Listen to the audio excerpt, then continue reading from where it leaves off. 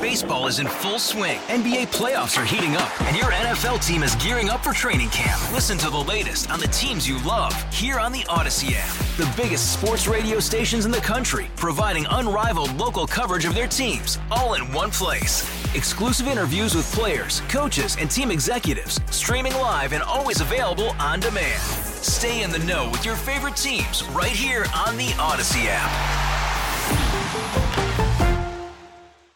The post-game interview in today's backstory. That's why I like to go to the games, even though it wore me out, because then I could sit down and interview people. And there were enough good interviews in those days. In the locker room, you could get 3 or 4 good cuts for the next morning. In the 70s and 80s, covering sports was a much different game. As WCBS sports director Ed Ingles remembers, it wasn't always easy. In the olden days, when the NHL playoffs would go, you couldn't go into the losing locker room and do interviews. They would designate somebody to do the interview. So the Rangers play the Chicago Blackhawks. 1971 Stanley Cup semifinal, the Blackhawks and the New York Rangers. And the Blackhawks lose. Billy Ray designates this French guy. Hardly played, can't speak English. I said, nuts to that.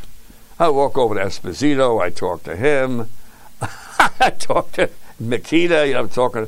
All of a sudden, this arm reaches out and spins me around the shoulder. It's Billy Ray. He said, you can't do that. I said, if you do that to me again, I'm going to sue you. I never got an apology from the Blackhawks, but the NHL dropped the rule. NHL got rid of that rule. For more backstories, go to WCBS880.com/50. Hey, Rob Bradford here. I have set out on a mission with my good friends at FanDuel to prove what I have known for some time. Baseball isn't boring.